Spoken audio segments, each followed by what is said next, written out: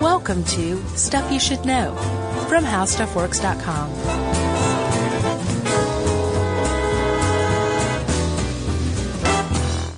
As your body grows bigger, your mind must flower. It's great to learn, 'cause knowledge is power. It's Schoolhouse rocking, the chip off the block on your favorite Schoolhouse. Hey, and welcome to the podcast. I'm Josh Clark. There's Charles W. Chuck Bryant. There's Jerry.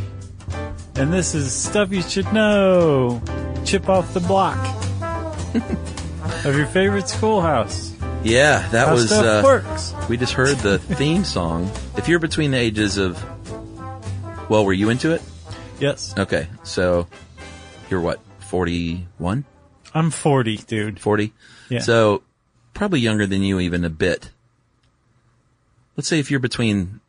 I was definitely toward the tail end of it. Okay, sure. Let's say 38 to 50 years old. Actually, yeah, that's not true. So let's say it was up to 85. So Schoolhouse Rock? Yeah, 9. Yeah. So I So would somewhere say, in that range. Let's say 35 to what? Well, 50-ish. All right, we agree on. A little more, 55 maybe. So that 15-year period, you were lucky. Yeah, like if you just heard that theme song and like something inside your body happened emotionally in your brain, then that means that you grew up in the 70s and 80s. I think the heyday of Saturday morning cartoons, personally, as a fan of Schoolhouse Rock, one of my favorite things in the world. Yeah, it was pretty great. I still love it. Yeah. Like I still listen to this stuff semi-regularly. Oh, do you? Yeah. It'd been a little while. When I went back to research this, I listened to or watched a bunch of them. Yeah. And they all just came flooding back. Yeah, and the writer of this article actually interviewed, didn't he? Bob Doro? It sounded that way, unless he's a big fat liar in his author's note. Well, I just remember when this article went around, like the first thing we do when there's an article at How Stuff Works is there's a email that goes around to everyone where people kind of suggest kind of questions you can answer and stuff like that. Yeah. I don't think we ever really talked about that, did we? I don't think so. 9 years in, that's a secret. And people say, hey, you should think about this, you should do this. And I said, somebody should try and interview Bob Doro. Mm-hmm. It's like he's 93 years old and, you know, you can still get in touch with the guy, I think. Yeah. And apparently this dude did, and sadly, I think all we got was like one quote. Yeah. Well, he was on his way to like a jazz gig in London when he caught him. I don't know. I bet you there was more in there than this. I was a little disappointed. Oh, you're saying, I got you. I wanted like more select pull quotes from Mr. Doro. You wanted like, I called Mr. Doro. He answered. Hello? Said Mr. Doro. We should have interviewed him for this. I don't know why we didn't. I don't either. Apparently it's easy to get to. And there's, well, I'll get to that. Never mind. Should we get in the Wayback Machine? Yes. Let's go back to the 70s, the greatest decade in the history of humanity.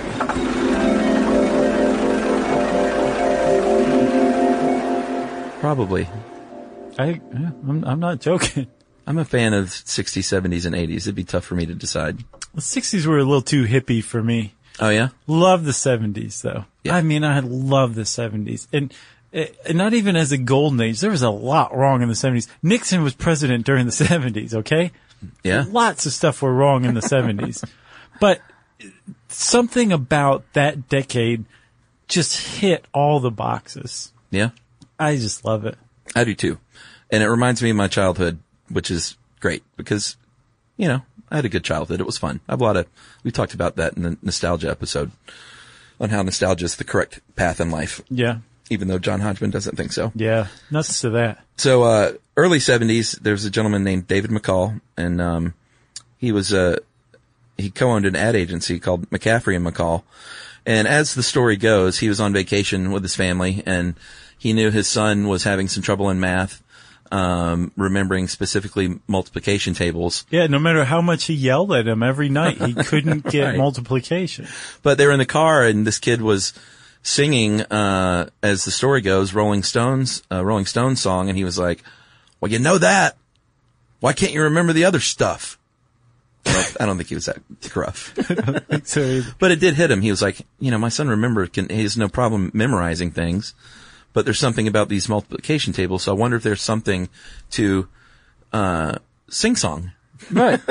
And turning learning into not only just music, because that's not a new thing. People have been doing that forever. Right. But popular sounding music. Right. And like pairing them with concepts to teach, right? Yeah. To make kids understand difficult concepts, right? And it's so weird now, especially in the post-Schoolhouse Rock world. Yeah. That yeah, of course people do that. Like that's a technique that you use to teach kids. But apparently no one else was doing this at the time. Yeah. Let's make learning fun. This was a pretty interesting idea, and it really it germinated in just the right guy's mind, because this guy, McCall, was, like you said, he was a partner in this advertising firm, and they basically specialized in doing the same thing, but getting you to buy something. Yeah. He was saying, maybe we could do the same thing that we do to sell people stuff, but to basically sell education to kids, to teach kids using the same techniques that we use in advertising. Yeah, like they would see a jingle for a product that would get lodged in someone's head, and they would say, why can't we do that same thing? Like it would get lodged in a kid's head, and they would have learned something instead of bought something. Right. But you could also buy stuff. If you learn enough stuff, you can buy even more stuff. So he went to one of his, I think he was a creative director, a co-creative director named George Newell, ran it by him. He said, great idea. Get someone on it. And he threw a cigarette at him, got out of the office, and commissioned one of their writers. They had jingle writers on staff, or at least working with them. And they said, go write something. It wasn't very good. Didn't you feel bad for this person? I did, but you know what? It could have died there. Right. We never would have had Schoolhouse Rock. But this person went down in history as the contributor to Schoolhouse Rock who didn't make it. Yeah. Sad. Or the person who almost killed Schoolhouse Rock. I guess so. But McCall was like, no, this idea is too good for this. Yeah, which is really, a great thing and a lesson in persistence. So he went, Newell was a jazz piano player, and he went to his buddy, one Bob Doro, one of my heroes, who is a great bebop jazz pianist and composer, and said, you can write a jingle too. Why don't you try this out? And here's the one quote. We might as well read it from 93-year-old Mr. Doro. I don't know how I lucked out. Apparently they tried other songwriters, but most of them wrote down to kids. When I met McCall, he said, here's my idea. Give it a try, but don't write down to the kids. And when he said that, I got a chill. I have a high opinion of children. And that was sort of the key right there. They weren't songs like written in a remedial way because it was children. Right. Itsy bitsy spider. Give me a break. Oh, that's a classic. So, but you're right. So this idea germinates in this right guy's head. He happens to end up indirectly getting in touch with this guy who has a high opinion of children, and he happens to be a jazz composer. Yeah. Things are starting to happen. There's basically the hand of the Almighty at work here. That's right. So Doro goes home. He has a daughter, gets out her textbooks, and the first thing he comes up with, to me, one of the best. Man, it is far out. 3 is a magic number. Was the very first Schoolhouse Rock song written, because the first thing they wanted to tackle was math because of McCall's son. Yeah, this composition that he came back with, 3 is a magic number. It's when I hear it, it's super cool.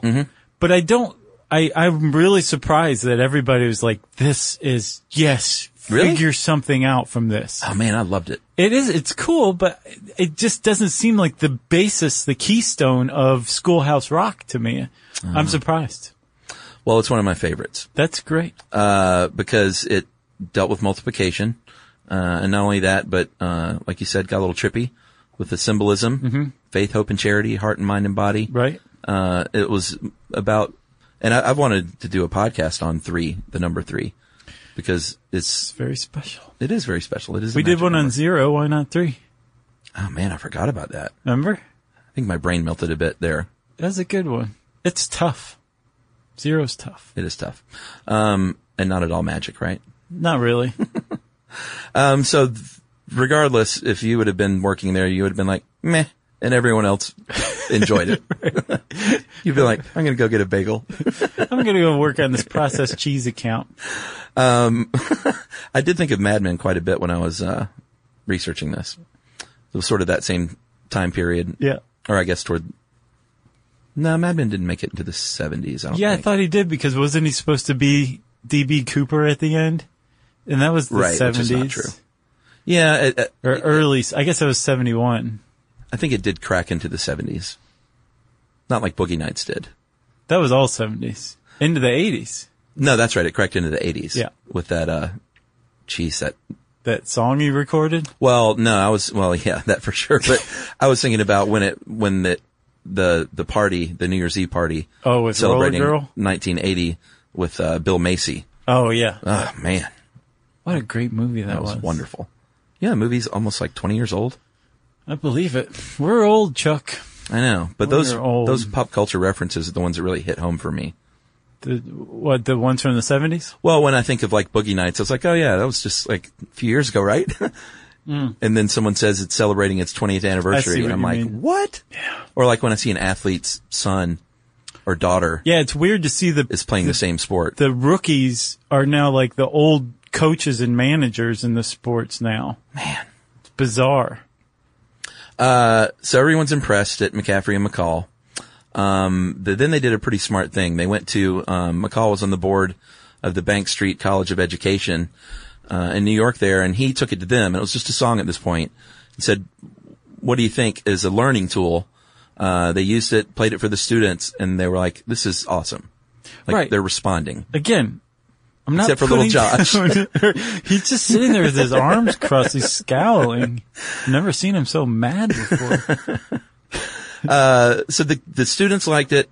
The agency liked it. So they knew they were onto something. They got their art director, Tom Yo, Yohe. Oh, you're going with Yo? I'm going all out with Yohe. Okay. Tom Yohe. And said put some animation to this, draw out some storyboards. Because that was the beauty of Schoolhouse Rock to me was it was a combination of everything. It wasn't just the song. Like the songs are great. And we'll get more to the music here in a bit, but it was the combination of the visuals with the song. Yeah. And the fact that you were learning something in such a unique way.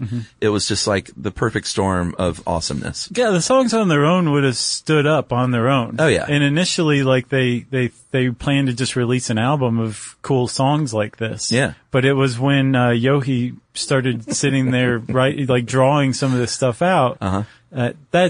Schoolhouse Rock is not one or the other. It's the combination of those two things. They play off each other so well. Agreed.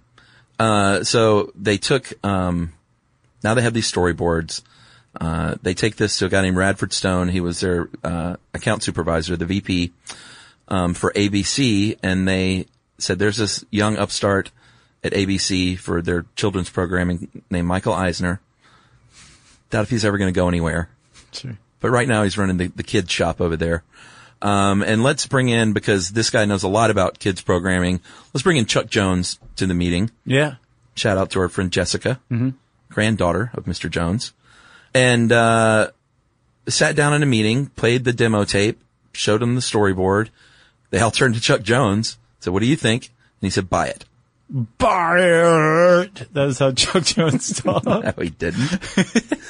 And Michael Eisner bought it, and, before you knew it, they were in business. We're going to take a break. I think we should. Josh is going to go collect himself, and we'll be right back.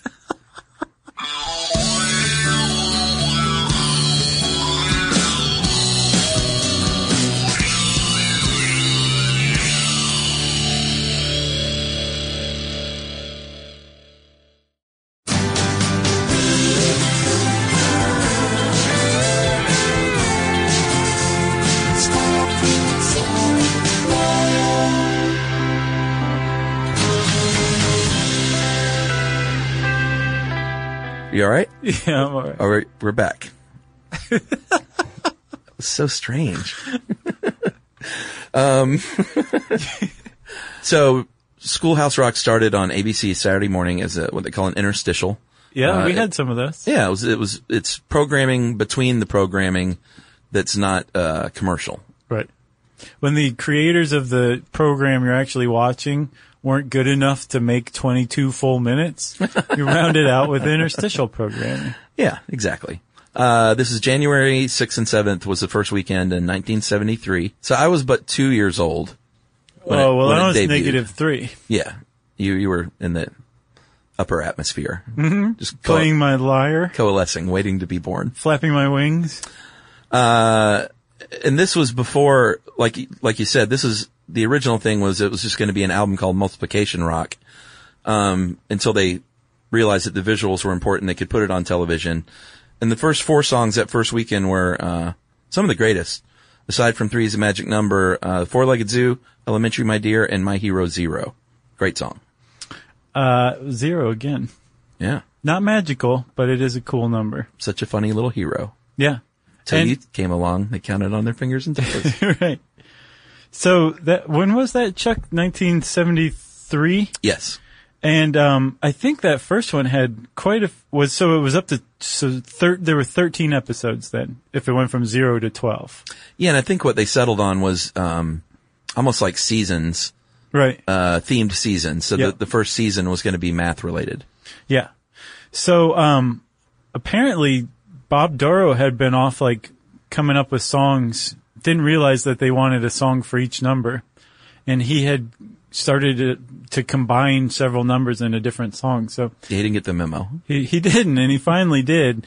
And he was trying to figure out how to like break the songs apart, and he came up with one called the Four-Legged Zoo. Have you heard that one? Yeah, it's fine. Yeah. So. Not one of my favorites, but I mean they were all great. It's just some stand out a little more than others. Yeah. So what's your favorite of the Multiplication Rock? Oh, well, 3 is a magic number. Okay. Yeah. And that was something else I noticed about this. There were, for each season, there were at least one standout song per season that just about everybody knows. Yeah. And I would guess 3 is a magic number is probably that one. Yeah, or maybe My Hero Zero. That was a big one. Yeah. That was a hit. So much so that, Bob Dorough was up for, Grammy in 1974. Yeah. For, I think the, whole album, right? Yeah, but those jerks at Sesame Street won. If you're gonna lose to Sesame Street. Yeah, and Dorough is like writing and singing these initial first few songs. I think himself. He sang, all of them except 2, and he hired 2 other jazz musicians, Grady Tate and Blossom Dearie. Great name. Grady Tate sang Naughty Number 9, and Blossom Dearie sang Figure 8.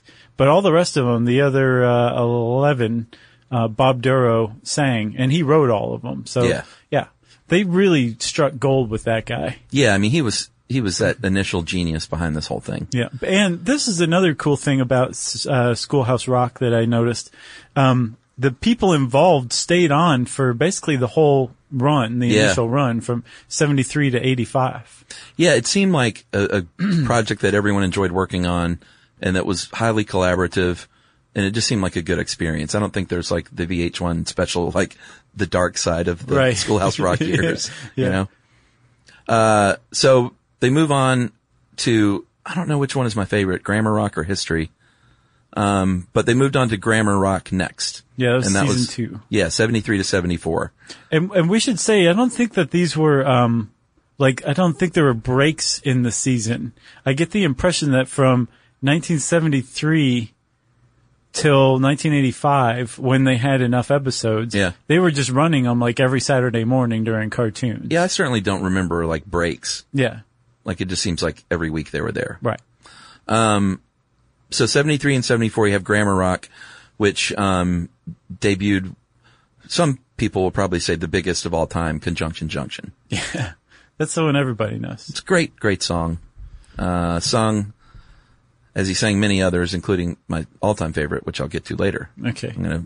I'll bet I know what it is. I bet you don't.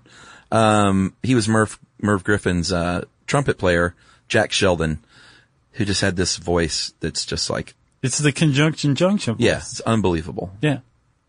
Very unique guy. And he kind of looked like Will Ferrell to me. Like, he should play him if they did a movie about... They should do a movie about the whole thing. if you ask me, Yeah, about Schoolhouse Rock. the movie. Yeah, I think well, there's no controversy or conflict. It's just 2 hours of everybody getting along, doing great stuff. Who wants to see that? Right. So Jack Sheldon came along, sang Conjunction Junction. And did you go back and listen to that, for this? Oh yeah, I listened to a lot of these. So that is a sophisticated song. Yeah. If you listen to we remember our poetry episode. Yeah. If you listen to the meter and the rhyming pattern, the rhyme scheme, and the slant rhymes they use. Yeah. For something that's made for kids, it is not just rhyme, rhyme, rhyme, rhyme, rhyme, rhyme. Oh, yeah. Rhyme, rhyme, rhyme. It's a sophisticated song. And it's pretty cool. Yeah, I think that's why it worked. That was the secret is, I guess it's that not talking down to kids. yeah, and the music was good. Right. If you listen to, those are a little sing-songy, but some of them were pop music at the time, the Verb song. Mm-hmm. That's one of the funkiest songs I've ever heard. Mm-hmm. Verb, That's What's Happening. Yeah. And especially that one, I read this great blog post by this, African-American guy that was talking about how Verb meant so much to him because at the time, they didn't have a lot of cartoons and stuff that addressed the black community at all. Mm-hmm. And so all of a sudden you get this cartoon. It's got this super funky music and this kid, that looked like him. Right. Having this great adventure, in the city. And, it just it's pretty neat thing, I think. Yeah. That was season 2 was Grammar, right? Yes. So apparently in that same season, a lady named Lynn Ahrens, she was a copy department secretary. Yeah, this is where it reminded me of Mad Men. It's basically took, Peggy's journey. Oh, okay. From secretary to superstar. I've never seen Mad Men. Yeah, it's good. I'm rewatching it right now. Oh, really? Yeah. It's that good. Yeah. So, Lynn she was a secretary at the advertising agency, and apparently she was playing her guitar on lunch break. Another reason the 70s were great. Exactly. And, who was it that found her? Newell? The creative director guy? Yeah, in the movie, he's just walking down the hall and hears this beautiful music and stops. He's like, what in the world's going on in there? Right. And it was Lynn Ahrens. And so they took her and put her on, I guess, part-time on the project. And they, I guess, eventually made her a full-time songwriter, which is pretty cool. Yeah, she ended that up was her writing gig. 15 of the songs. Right. Including some of the biggest ones. A Noun is a Person, Place, or Thing. Great song. Mm-hmm. Interplanet Janet, Interjections. That's a good one. A Victim of Gravity about Isaac Newton. Interplanet Janet sounds like Rocky Horror if you go back and listen to it. Yeah, it kind of does. It bears a real resemblance to it. Or Rocky Horror sounded like Interplanet Janet. Oh, I went and looked. Rocky Horror was 3 years before Interplanet Janet. The movie or the play? The movie. Oh, okay. So the play was even before that. Was it a play first? Oh, yeah. Oh, okay. Meatloaf was even in the play. Oh, yeah? Before the movie. Or not a play, I guess, musical. Sure. Which is a play with songs. Play with songs and dancing.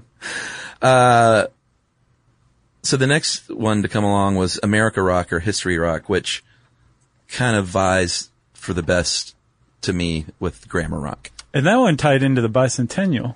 Yeah, that was a big deal, which you don't remember, but I remember being a little kid, being 5 years old, and it took over the country for, that entire year. Yeah, I know. There's a resurgence in colonial emblems and stuff like that. That if you ever walk past a very, very old person's house today, you might see a flag holder that's a black metal eagle holding some arrows maybe or something like that.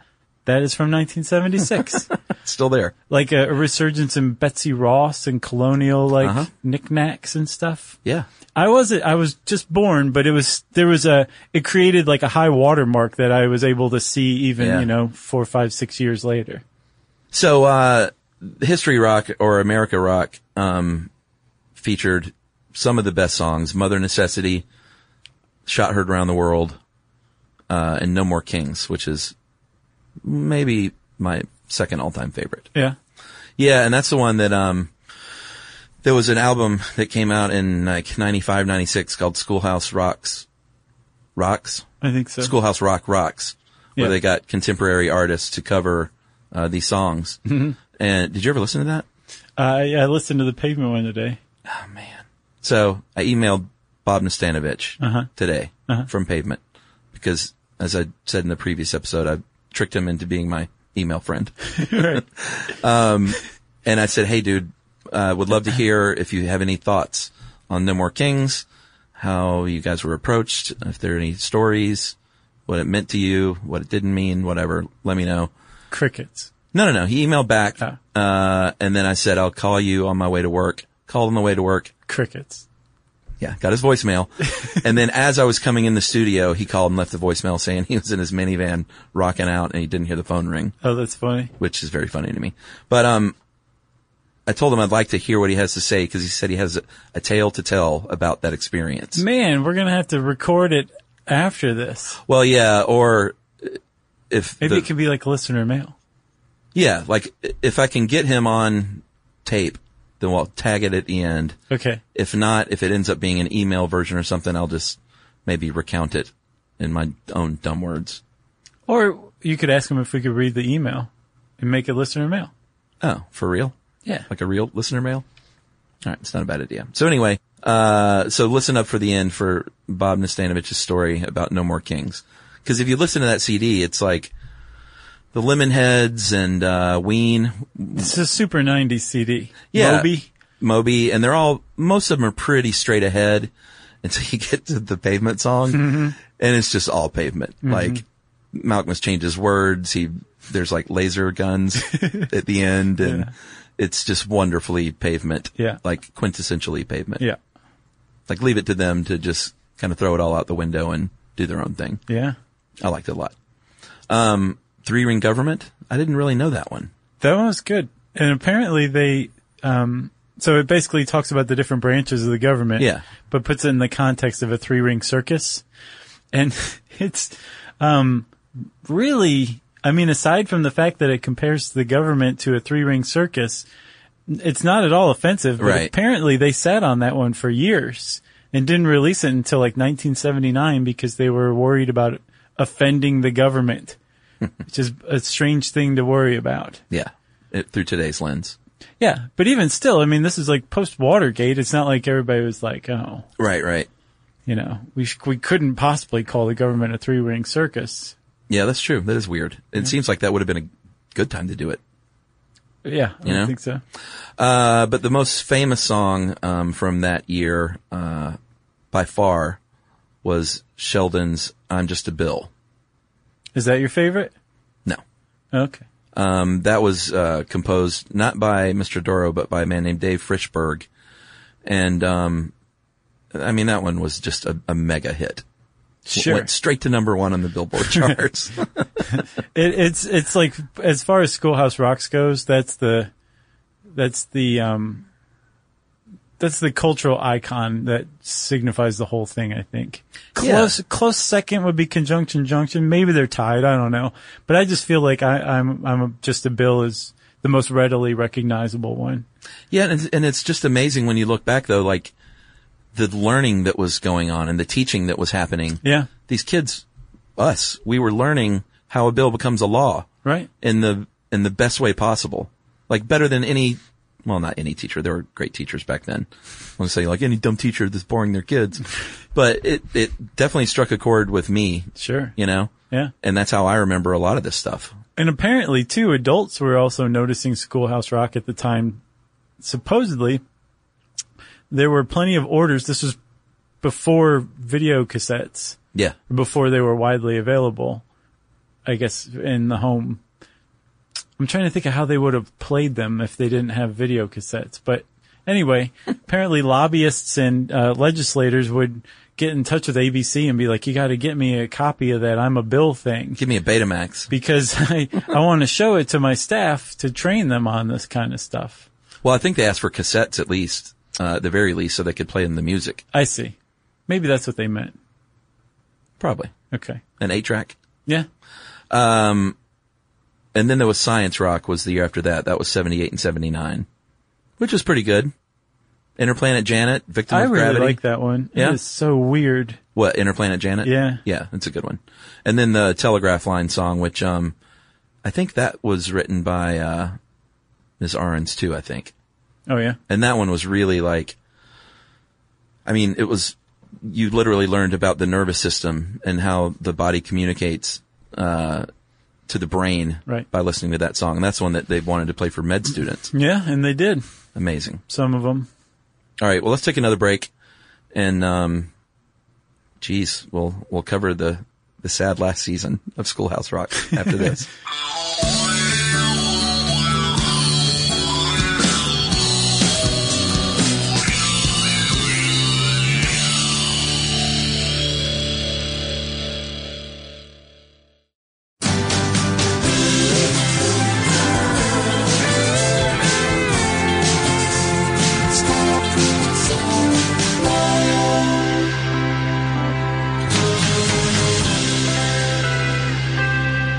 So, Chuck, Schoolhouse Rock for the first 4 seasons was the epitome of creativity. Even their process was creative. Yeah. Like the songwriters I guess they would say, this season our theme is, going to be science or going to be grammar or whatever. Right. So go forth and figure this out. And the songwriters would come up with songs and they'd pitch them to the creative team. And so there was this process of creativity, and it started with the creatives. That's the key here, right? Yeah. That's what made it just so legitimate and so wonderfully creative this whole time. It started with the creatives, right? Yeah, and they would, pretty cool, they would get them vetted by that Bank Street School of Education. Yeah. So they would make sure everything was like, was right. Yeah. And then ABC would be like, oh, well, let me see it. And then they'd say, oh, I guess it's fine. And then they'd start to storyboard it once they had the lyrics set in stone, right? That was the first 4 seasons. The 5th season, they said, die creativity, die. And they reversed the process and they said, hey, songwriters, here are your assignments now. We think kids should know more about computers. So we're going to just screw this whole thing up. Okay. Yeah, this is a part I don't get. It says the ABC program exec, Squire Rushnell, commissioned this because there was the idea that children were afraid of computers. I guess. I don't remember anything but there being like excitement about computers. I don't remember any kids being like, I don't want to go near that. Yeah. I remember kids being like, oh, that's cool. Let me sit down and... Usually it was the parents that were afraid of computers. Well, I think herein lies the problem. Yeah. With season 5.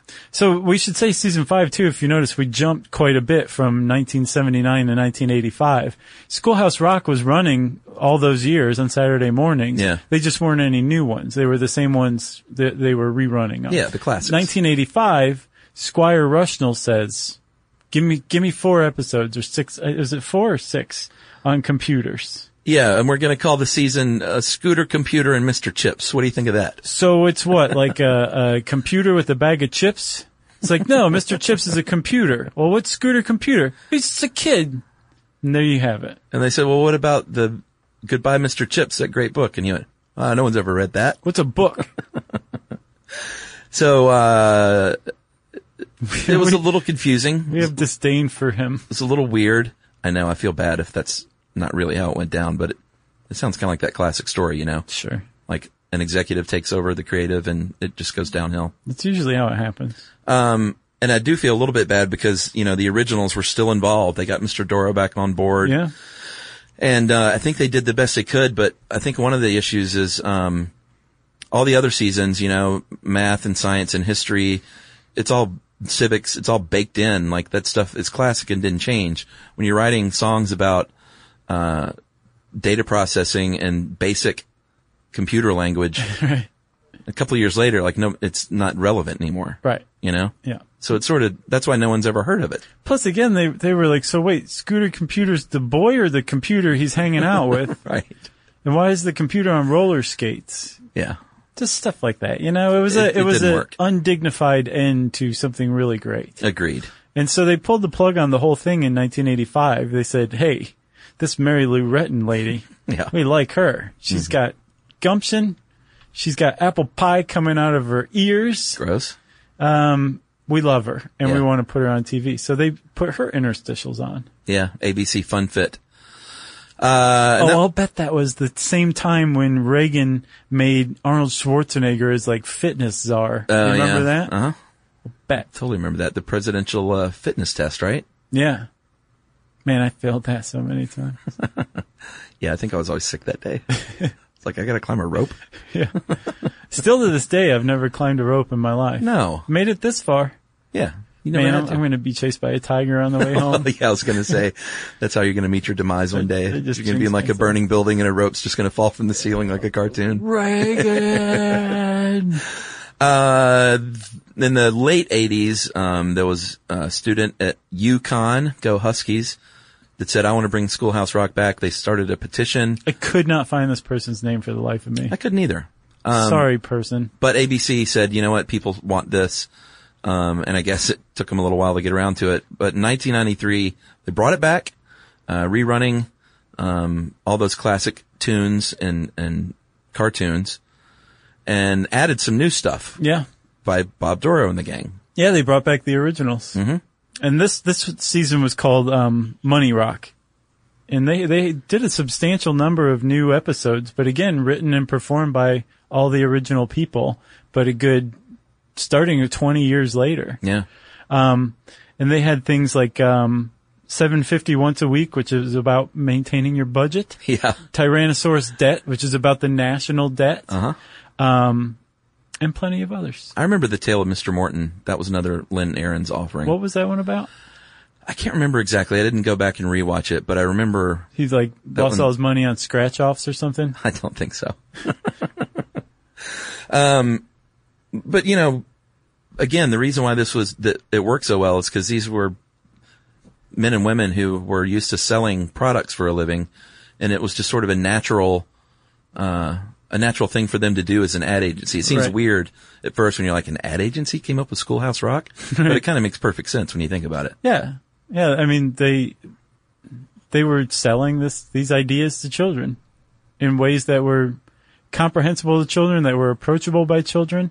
And they just kind of took the kids' point of views and packaged it for them, I think is a good way to put it. Yeah. So besides the Schoolhouse Rocks CD, which I still have, actually. Yeah, that 90s thing created a bit of a resurgence of it. Yeah. A resurgence in popularity for sure. Boy, that Blind Melon, 3 is the Magic Number was great. Yeah. Yeah. I didn't hear that one. Did you like them? Yeah. I think Soup, their second album, is one of the great underrated records of the 90s. I don't recall that one. Man, it was good. I think I only heard their first album, but that was good too. I think they made like the pop charts right out of the gate and just kind of were unfairly labeled as a pop group, even though they really weren't. There's a lot more to them. No Rain song and the catchy video with the little girl and everything. Yeah. Yeah, Soup was good, man. You should check that out. I will. It's very good. Very sad what happened to him. Yeah, he OD'd and they didn't find him for a while, right? I don't remember that part, but maybe. I think nobody missed him for a little while or something like that. What a waste. Yeah. In 1993, though, there was another resurgence. I guess that was before the CD, when they took it to the stage with Schoolhouse Rock Live, which kind of started out as most great theater like this in a sort of a basement black box theater in Chicago, and it just grew from there to eventually an off-Broadway run. Yeah, not just that, it started in the basement theater of a vegetarian restaurant in Chicago. Just to add that extra little dose to it. Yeah, why not? But yeah, it made it onto off-Broadway. Yeah, it ran for 4 solid years, and then they had a touring version. I remember wanting to see it, and I think I was living in New Jersey at the time. I should have gone and seen it. I think I had no money at the time. I think you still might be able to catch it. There's a group called the Theater Bam Chicago. Theater Bam Chicago. And they're still doing shows? They're still touring, as far as I know. I need to do my Free to Be You and Me live show. That's one of my dreams. I've talked about that before. Isn't that Rosie Greer one? Yeah. Yeah. Man, But did he do the whole album or just that one song? Just the one. It was conceived by Marlo Thomas. That's pretty great. But, yeah, that was another, that one hits me square in the face still. Yeah. From childhood. Right in the bread basket? Right in the bread basket. In 97, they had a 25th anniversary, package of VHS tapes. Yeah, so think about this. It goes off the air in 1985, then all of a sudden, 93, 94, 96, 97, there's Schoolhouse Rock everywhere. It will never die. No, and I think, this was one of the first instances, cause dude, admittedly, Generation X is extremely nostalgic as far as generations go. Yeah. Very nostalgic. I would propose that Schoolhouse Rock was the thing that kicked it off. Oh, yeah? As far as Gen X nostalgia goes. Yep. Well, it definitely was something that was so drilled into our consciousness. Like, it's a touchstone. Right. But we this all know resurgence of it, I think, is the first example of just how nostalgic as a Generation X is. Yeah, for sure. That's mine. You got Sharknado. I'm predicting that will be rooted out by historians in years to come. You're going to dig that one out of the vault? Maybe at the place of your death, like a plaque next to that rope that you couldn't climb. It'll be a memorial. It'll be like rope. Jeez. You already forgot? Right. In 2013, Kennedy Center had a sing-along for their 40th anniversary, 2,000 people in attendance. Pretty amazing. I would have done anything to have gone to that. And then it's been parodied and homaged over the years, and everything from The Simpsons to Saturday Night Live. Did you see Conspiracy Rock? No. Conspiracy Theory? Dude. That was a TV Funhouse bit, right? Yeah, by Robert Smigel. Yeah. It's one of the all-time greats, man. He nails the conspiracy theory, or nails Schoolhouse Rock. Yeah. But it's all about how these major corporations like GE and Westinghouse own the media. They own like ABC, NBC, all these media outlets, and how they can use it to shape opinion and squash opinions that disagree with them or their products, and choose what to report on. It is so good. Go watch it right now. It's on YouTube. But apparently there's a bit of a conspiracy theory around it as well, because it aired on the actual Saturday Night Live episode, but then when they reran it and I think released that episode on DVD, it wasn't there. They edited it out. And supposedly it was just because Lorne Michaels didn't think it was funny. There's just no way that's all it was. It was so... I'm thinking no. It was such a smack in the face to NBC and like all the other ones. Well, and they just had one a couple of years ago on that was an homage to I'm Just a Bill that was pretty great too. Yeah. This was better. You gotta see it, man. Yeah, I have a feeling I have and I just don't know it. He nailed it. I'll let you know. I'll text you and say, I have seen it. And you'll say, who's this? I don't have your number in my phone. So, I actually ran across a little bit, as great as Schoolhouse Rock is, I actually ran across criticism of it. What? Yeah. Oh boy. Are you gonna, should I just leave the room? Maybe. I'm about to get angry. You might want to. All right. So, they were teaching very broad concepts to kids. Okay. In ways that kids could understand. Awesome ways. And when you're coming at them with multiplication or grammar, whatever. Sure. But apparently, especially with the History Rocks or America Rocks season, depending on what you want to call it, that's where the criticism tends to come out. So there's one called Elbow Room. Did you remember that one? Got to get you some elbow room. Right. Yeah. Where it's about there's so many white settlers that we just got to spread westward. Oh, okay. I see where this is going. Not a single Native American is shown in this westward spread. Yeah. They actually mention that it's God's will, manifest destiny. Yeah. So the whole thing kind of, I don't want to say it came under fire because it's not like everybody's like, oh yeah, Elbow Room, forget Schoolhouse Rock. Yeah. Very few people are, but there is criticism of Schoolhouse Rock in that it really kind of fed American children the popular line on things. Yeah. And it was just exactly the kind of stuff where when you grow up, you're like, wow, I was really misled when this was first explained to me as a child. Yeah. So.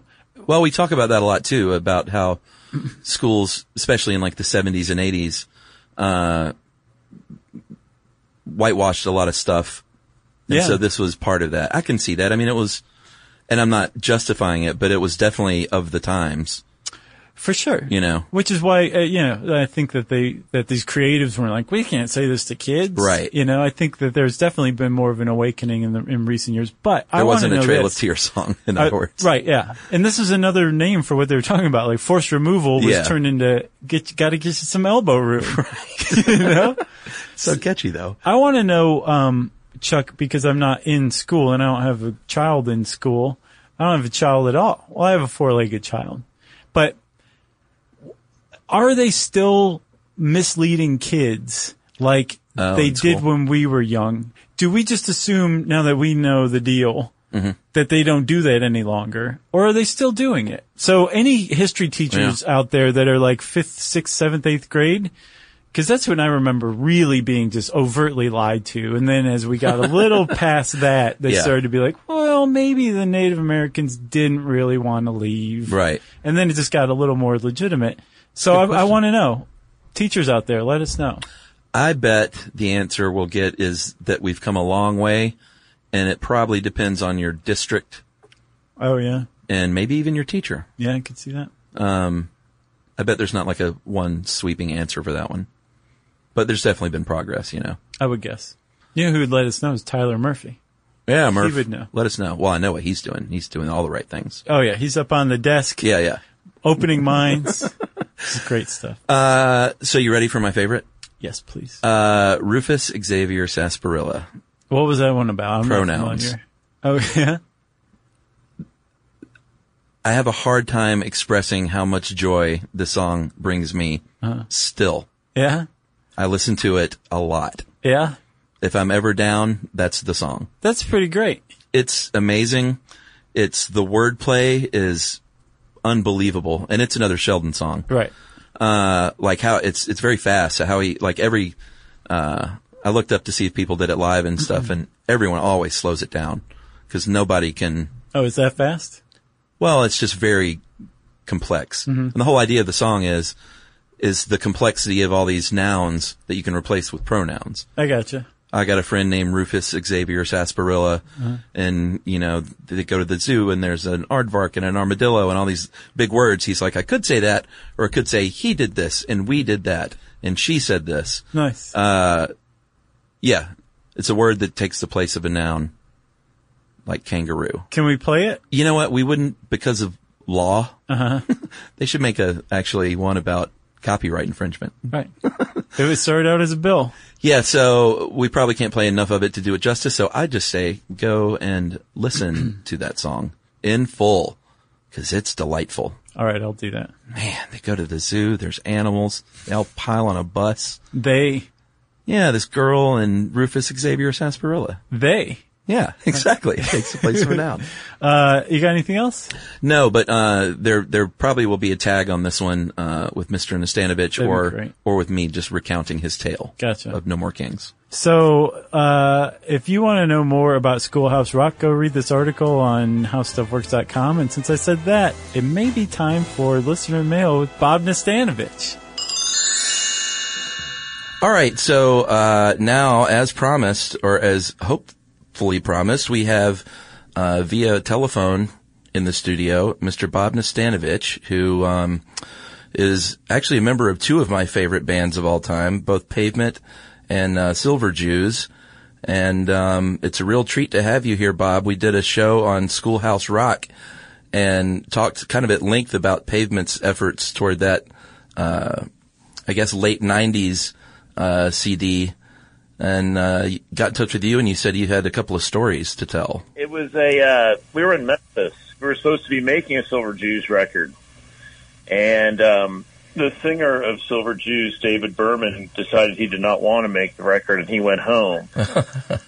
And we'd already booked a week of studio time, Silver Jews had, and then subsequently Stephen and myself and Steve West were unceremoniously fired from Silver Jews. But that's beside the point. We were kind of like had all this studio time that David was supposed to pay for. So to bail him out, Pavement sort of took that and made a record. So Stephen thankfully had 3 songs, and we made the Pacific Trim EP, but I guess most significantly in regards to this project, Jackie Ferry, a dear friend of ours, was supervising the Schoolhouse Rock compilation. And she gave us our choice of songs, and it was fairly obvious to us that No More Kings, had a lot of appeal. Right. It was always our favorite one. We were kids. Boston Tea Party theme. We were able to use the vocal stylings of Steve West to our advantage, I believe, for the first time in band history. What did he do for that song? And it all turned out to be, we were very pleased with it. In fact, we were very pleased with all of it. But, and I think that it's an outstanding compilation. And it's one of those things in Pavement's time that I feel like we actually did a good job on. Now, what did Steve West do for that one? He played drums, and then all the deep voice rambling in the background. Mostly him. He's got an incredible voice, speaking voice. He's one of those people that you can hear from 150 feet away, right, even with a wind. He's got a beautiful deep voice. So he's doing all like the ranting and raving. It was all pretty jubilant. We had a good time. It was the only time the three of us ever recorded together as Pavement, and but I feel like we made a good choice, and we just loved that song. It was one take. Oh, really? The overdub. Yeah, one take on the instrumental and just some vocal dubbing. Probably took 8 minutes. Wow, and it was just the three of you? Oh, yeah. Yeah, just the three of us. We were the only ones there because we thought it was going to be Silver Jews, and that's right. was in Silver Jews. So Canberg and Ivold were at home, and I don't even know if they were contacted. We made that Pacific Trim EP, that song Give It a Day, during the same session, and a couple other songs that are on the B side of that thing. But no, Schoolhouse Rock was... this kind of thing popped in my mind, like, well, we have anything to do, and it seems like I got this one song. It's like, well, we have to do this thing for Jackie. We have to do this thing for Jackie. We probably sort of planning on doing it anyways, but Jackie at the time was a BJ on MTV. Uh-huh. Then she later became our, she was the nanny for Courtney and Kurt for Francis Bean Cobain. Oh, wow. And then she was a tour manager for Pavement. In fact, she's been battling cancer for over a decade. But one interesting artifact that she owns is the actual cardigans, button-up cardigan sweater that Kurt Cobain wore in the famous MTV Unplugged performance. Oh, wow. Holy cow. Yeah. So, yeah, she's quite a character. But it was her project, and she was a good friend, and we wanted to do the best we could for her, and didn't really care about anything else. We didn't even realize we didn't know whether there was like a tiny thing, like a limited edition of like 200 or whatever. But yeah, funnily enough, my wife, that was the first Pavement song she ever heard because her sister. Oh, really? Yeah, her sister bought the Schoolhouse Rock thing when her sister was like 14, but when my wife would have been about 10, and she heard that. It was the first time she ever heard Pavement.